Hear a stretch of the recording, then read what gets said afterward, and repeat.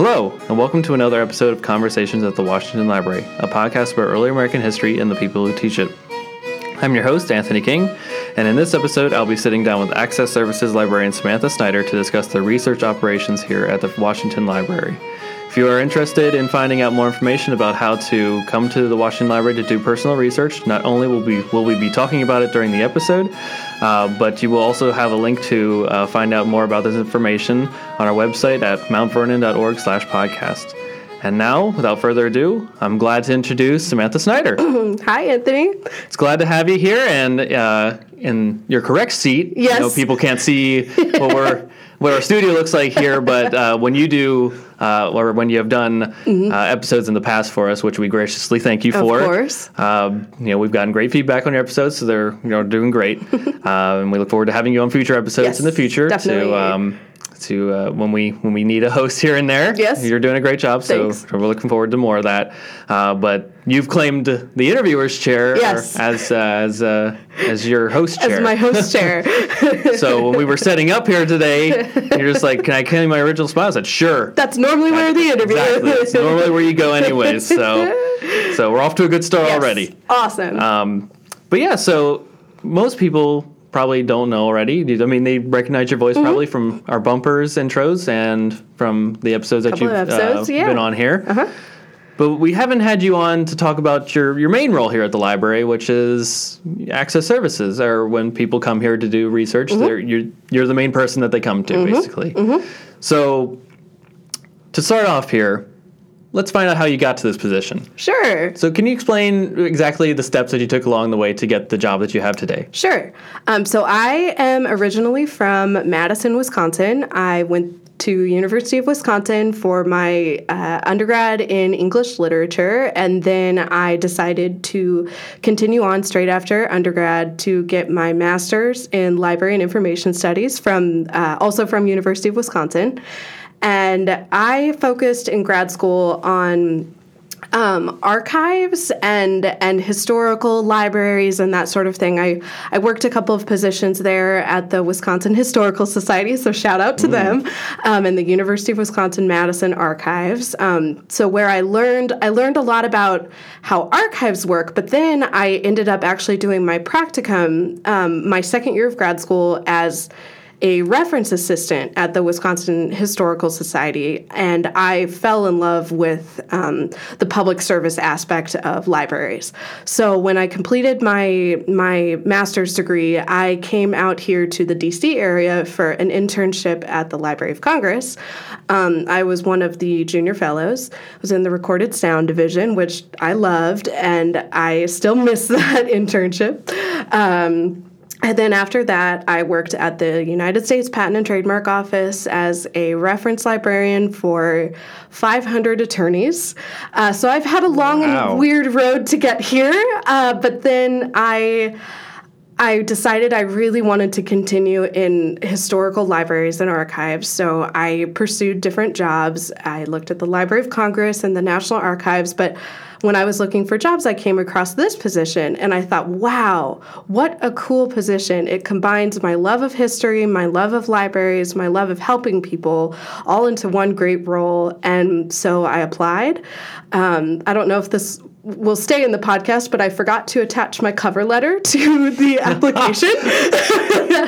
And then when I got the email that I still had an interview scheduled, I thought, okay.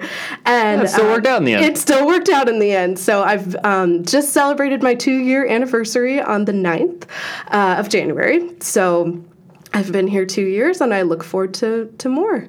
So that's how I made it here. So basically what you're saying is the moral of the story for those people that are applying to jobs right now is just apply. Just apply. And, if you're going to get it, you're going to get it. Exactly. Even if you don't have all the required documents. Exactly. And also apply to jobs that you might not necessarily expect you would want, like taking the patent office job helped lead me to this job, and you never know. So, and as a quick aside, I didn't know about the patent office, but all the lawyers. You must have felt so at home at our holiday trip to the Supreme Court library. Yes, I did. It made me think back on some of the things that they referenced. I was like, I remember that, and I remember that, and it was a really interesting experience, and that position helped me grow a lot in my research skills, and I worked on a couple of fun cases involving different corporations. It was just very interesting. That was a fun place to work. Very, very cool. Yeah. Very cool. Yeah. So most of our listeners probably don't. We have a listener base all around the country here, even around the world. Mm-hmm. Most of them probably have not seen what the Washington Library looks like, or how to even get here, because it's not attached to the main Mount Vernon estate at all. No. We are actually across the street in a gated area. Yes. So very gated. Our research that's done here is all by appointment only. Yes. Explain the process about how someone gets to research here. Sure. So what you do, it is a little unique. We are across the street from the mansion and the whole Mount Vernon estate. We have a form that you fill out online, and that bumps to an email address, and either myself or there is a assistant librarian, we manage that email together. I am the main person that will see those emails and say, of course you can come in for an appointment, or here are some pieces of information that you can look at first and then decide whether or not you actually want to come in. If it's anything that's related to rare materials, I forward that to Catherine Horn, our special collections librarian. But then really, I set you up on the calendar, and if you need more information before you come, I'm happy to provide that. But then once you get here, you work with me, and I'll direct you to certain materials, and if I have thought of things ahead of time, I'll give you those materials, and so that's really how that works. You are basically, in a lot of sense, the first contact that people have when they reach out to the library here, not only by the email address, but you're also manning the phone as well. And I imagine through your time here, you've gotten some pretty interesting inquiries or phone calls that have come up. Yes. Are you inclined to share maybe an instance or two that has stood out to you? Sure. One instance I can think of over the phone was actually a really sweet instance that happened that was a little weird, but very sweet in the end. I was sitting at my desk, and it was later in the afternoon, and I got a call from somewhere in Texas, and they hung up before I could say, hi, hello, welcome to the Washington Library, or hi, this is the Washington Library. And then they called back, and so I answered, and I hear this tiny little voice say, can I talk to President Washington? And it was too late in the day for me to have a really good comeback, and I just said, first I said, what? And they repeated themselves and laughed, and I could hear other kids in the background, and then I just said, well, he can't come to the phone right now. And then they all laughed, and then they hung up. And my theory is that it was a group of kids who maybe had off of school or something, and they were prank calling different presidential libraries asking for the president. I'll give those kids some credit. And I love it. It takes a lot of effort to find out a presidential library. I wanted to call them back and say, well done. I'll give them that. Yeah. It's in terms of prank calling, that's very inventive. That was a pretty good one. Yeah, it was a pretty niche prank call. I really liked it. It is, and it's a fun, memorable story. Exactly. It's very not harmful at all. Exactly. In the library realm that we live in today, and especially as we move into the future here, we're getting more and more involved in digital content and digital resources, and less so into the print aspects, which is slowly becoming a thing of the past. As we move forward into the future, how do you envision your role changing as a librarian, and how is Mount Vernon changing itself in order to meet these challenges? Sure. My role as a librarian, I really now have a lot more work that I do online. We have so many amazing resources at at Mount Vernon, that is one way that Mount Vernon has really met the needs of a library. Is we have things such as our Content DM database, which is the digital collections at the Washington Library, where we have scans of manuscripts online, and we have transcripts of the manuscripts. We have the digital encyclopedia page. So my role is to interpret these digital resources, less so than going into a book and pulling page 7 and saying, okay, here is that information. I now steward these websites and combine links and pieces of information and kind of make a whole big packet of information for the researcher that is mostly just websites now.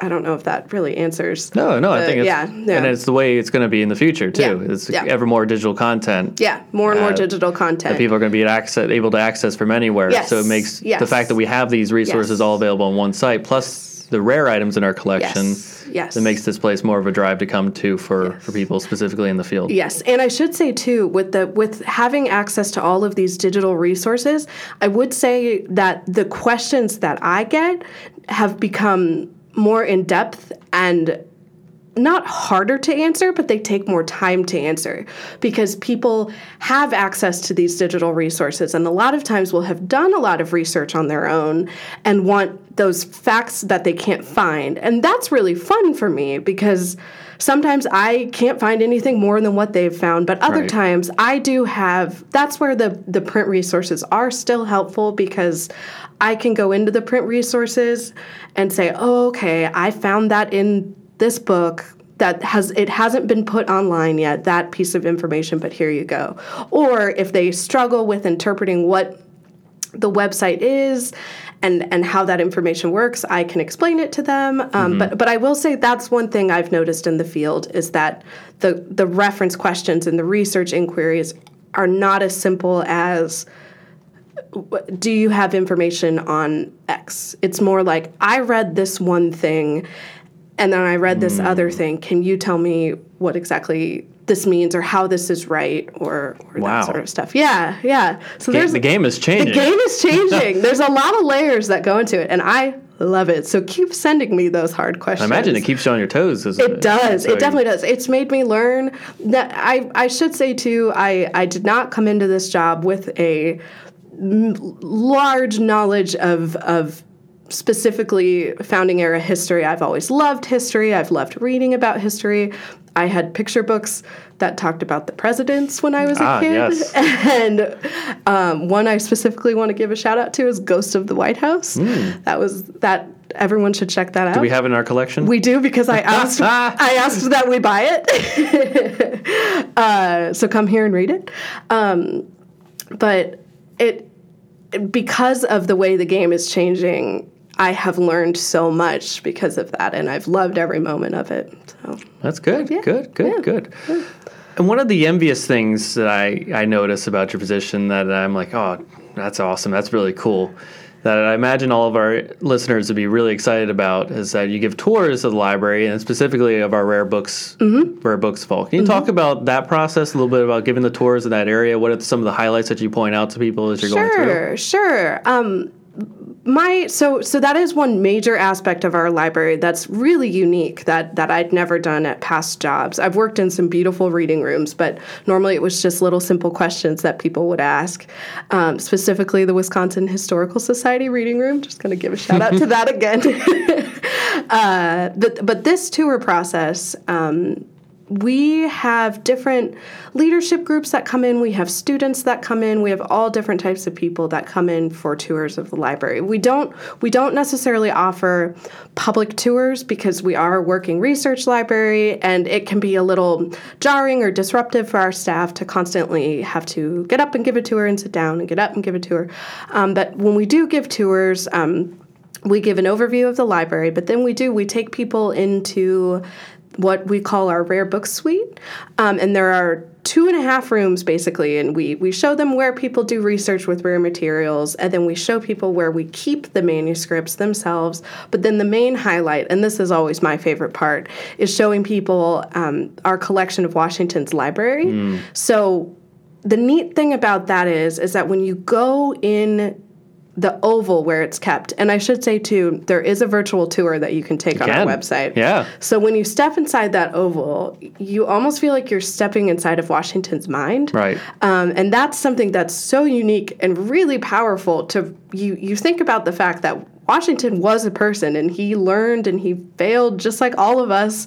And that's just always really fun to me, to show people what he was reading, to show people what he was interested in, and to see some of his interests match my interest or totally not match my interest, to just show that he was a human being. And I feel like books are a good way to show that. It is. Yeah. I think it shows the variety of interests that he had. Definitely. Definitely, people like to define Jefferson as the Renaissance man. I like to think of Washington more so. Me too. Being mostly a self-learned man. Exactly. And taking the initiative and being that person to learn more about subjects that he was not aware of. Exactly. And that's one thing that I always point out to people when we go in there, because so many people think of Washington as just the president of the United States and this big, just kind of figurehead. But right. I mean, he owned so many books about gardening and agriculture and history books, and he had a lot of military theory books. I mean, surveying. He owned just about every single thing you could imagine, and he had two sets of encyclopedias, which I think is interesting too. So he really was a very learned man. And he liked to explore fantasy too with Don Quixote. He did, yep. And he was a fan of theater. He had a few plays. He used to go see a lot of plays when he was in Philadelphia and New York.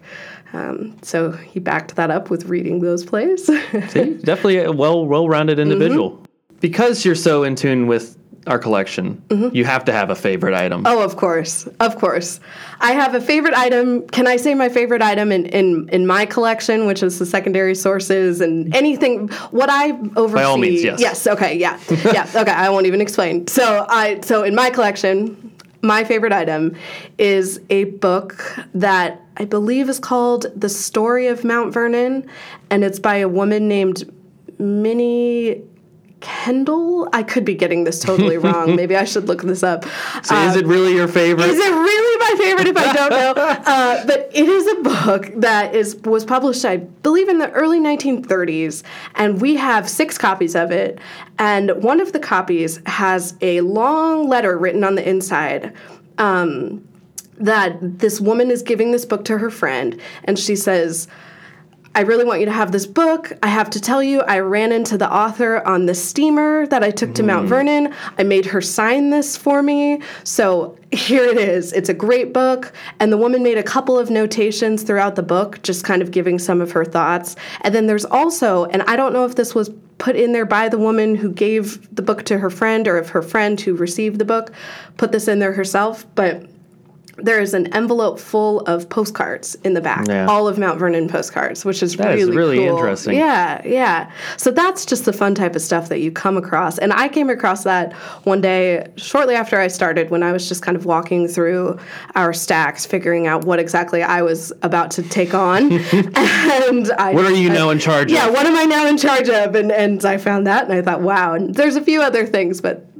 that's my favorite in that collection. And then my favorite pieces in the rare collection are two things there, and if I can explain both. Sure, yeah. My favorite thing is actually a set of things. We have Nellie Park Custis's music books, and we also have one of Patsy Custis, who was Martha's daughter, one of her music books, and they are amazing. They were bound together, so it's different music books within the books, but Nellie's, they're just such cool pieces. There's a couple that have handwritten music, that Wow. either was handwritten by Nellie herself or by a teacher.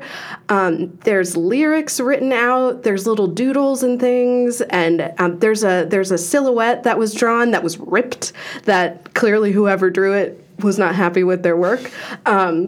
There's a couple of pages that have big scribbles where Nellie or whoever was writing out the music, and they wrote a mistake, and it's just those music books to me are such an example of how all of these people were once alive. Like these Right. were real people, real true people, not just names on paper.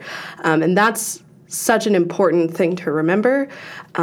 Working here is that. And so that's one of my favorites. And then the other, of course, is a letter written by George Washington's very good friend, Elizabeth Powell. Who I think you know a little bit Who about. I know a little bit about. And the letter was written in November of 1792. Washington was just about finished up with his first term as president. And in the letter, Elizabeth references a conversation that either the two of them must have had, or there was a conversation in a larger group. But Washington had expressed his feelings about whether or not he should run for president again.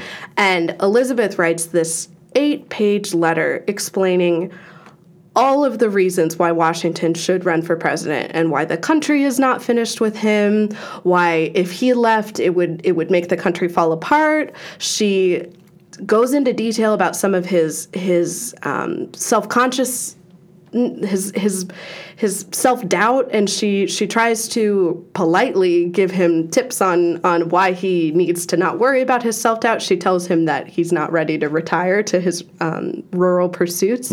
She just goes into a lot of detail, and it's just a fascinating letter because not only is it written by a woman, but it's a side of Washington. Even though it's not written by Washington, it's a side of Washington that we don't get to see very often. The thought of him as a person and having his own fears and that sort of thing. And yeah. It really humanizes this almost mythical creature. It does. It does. It humanizes him. And I have a love of Elizabeth Powell. I think she's a fascinating woman, and this letter just really brings it home. Brings it home. Yeah. Just some examples of the vast primary and secondary resources that we have Definitely. here on site, which is why you have to come here Exactly. in order to see and read these documents yourself. 'Cause Exactly. There's nothing like holding a nice primary source document, or just depending on if you can hold it. Or not. Yeah. If you can hold it, sometimes conditions wise you can't Actually touch. physically hold it. Exactly. But, and I will say, if you're interested in reading that letter from Elizabeth Powell to George Washington, that is on our digital library, as well as many, many other letters. So you don't, if you can't get here, if you are listening from Hawaii, if you want to read more letters, you can go on our digital library website. And we do have listeners from Hawaii, so hopefully they do. Excellent. I have not been to your state yet, and I want to go. It's very beautiful. I can confirm that. So we're getting towards the end here, Sam. And a fun fact I kind of want to conclude with here regarding your operations here at the library is that our listeners may not know, but they probably don't know that you're actually behind our Instagram account for the Washington Library. If you follow us on Instagram, Sam helps to curate the posts that will be going up. I do. If you hear, or if you read any post that says our moderator did this, I am said moderator. Like I just put up a post about Anne Pamela Cunningham on the 17th that I had been in South Carolina on vacation. So I put up a post because Anne Pamela is from South Carolina. So that is all me. A nice tie-in. Yes. So do you have a favorite post that you've done in the past, something that you're very excited about, or something that stands out, one that had a lot of likes or interactions? I do have a favorite post that I put up. I have several, and actually I just had to go through my phone to decide which one was my favorite. And I think that my favorite that you all should take a look at is from September 30th, 2017, so you'll have to scroll back quite a bit. But I found, again, when I was just kind of walking through our collection and going through the stacks and pulling random things off the shelf, I found a wonderful set of photographs from a 1929 article in National Geographic, and they're actually autochromes, and they are they are in color. They're very early color photographs, and they're of 2 or 3 women and men that were hired to model at Mount Vernon, and it's just them walking through the gardens, sitting by the mansion. But they're beautiful. They're so dreamy, and I just love them. And it's just another example of what you can find in the library collections. And that's what I love about the Instagram, is that when we find these things, we put them up for the world to see.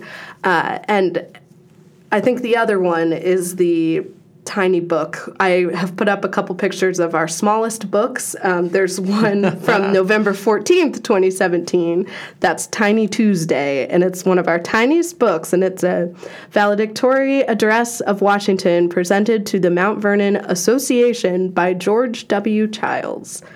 Not quite sure much more about its provenance, but it is very tiny and cute. Serves the purpose well. It serves the purpose well, exactly. Well, fantastic, Sam. So, and again, make sure you follow our Instagram account. Yes, please. First, so please do so. We always like to share neat things that we get in our collection. Yes, exactly. And we've done in the past some podcast promotions through the Instagram account. So make sure you follow. And then if we ever do something like that in the future, which I'm hoping we can. Oh, yeah. We get books every now and then to promote. Don't say what the prize is.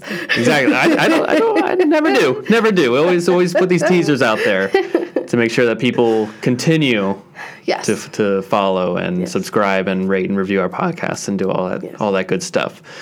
But yes, stay tuned. Hopefully we can do more of that stuff in the future, because it's very fun to do, and we like to interact with our guests, our listeners too. Definitely.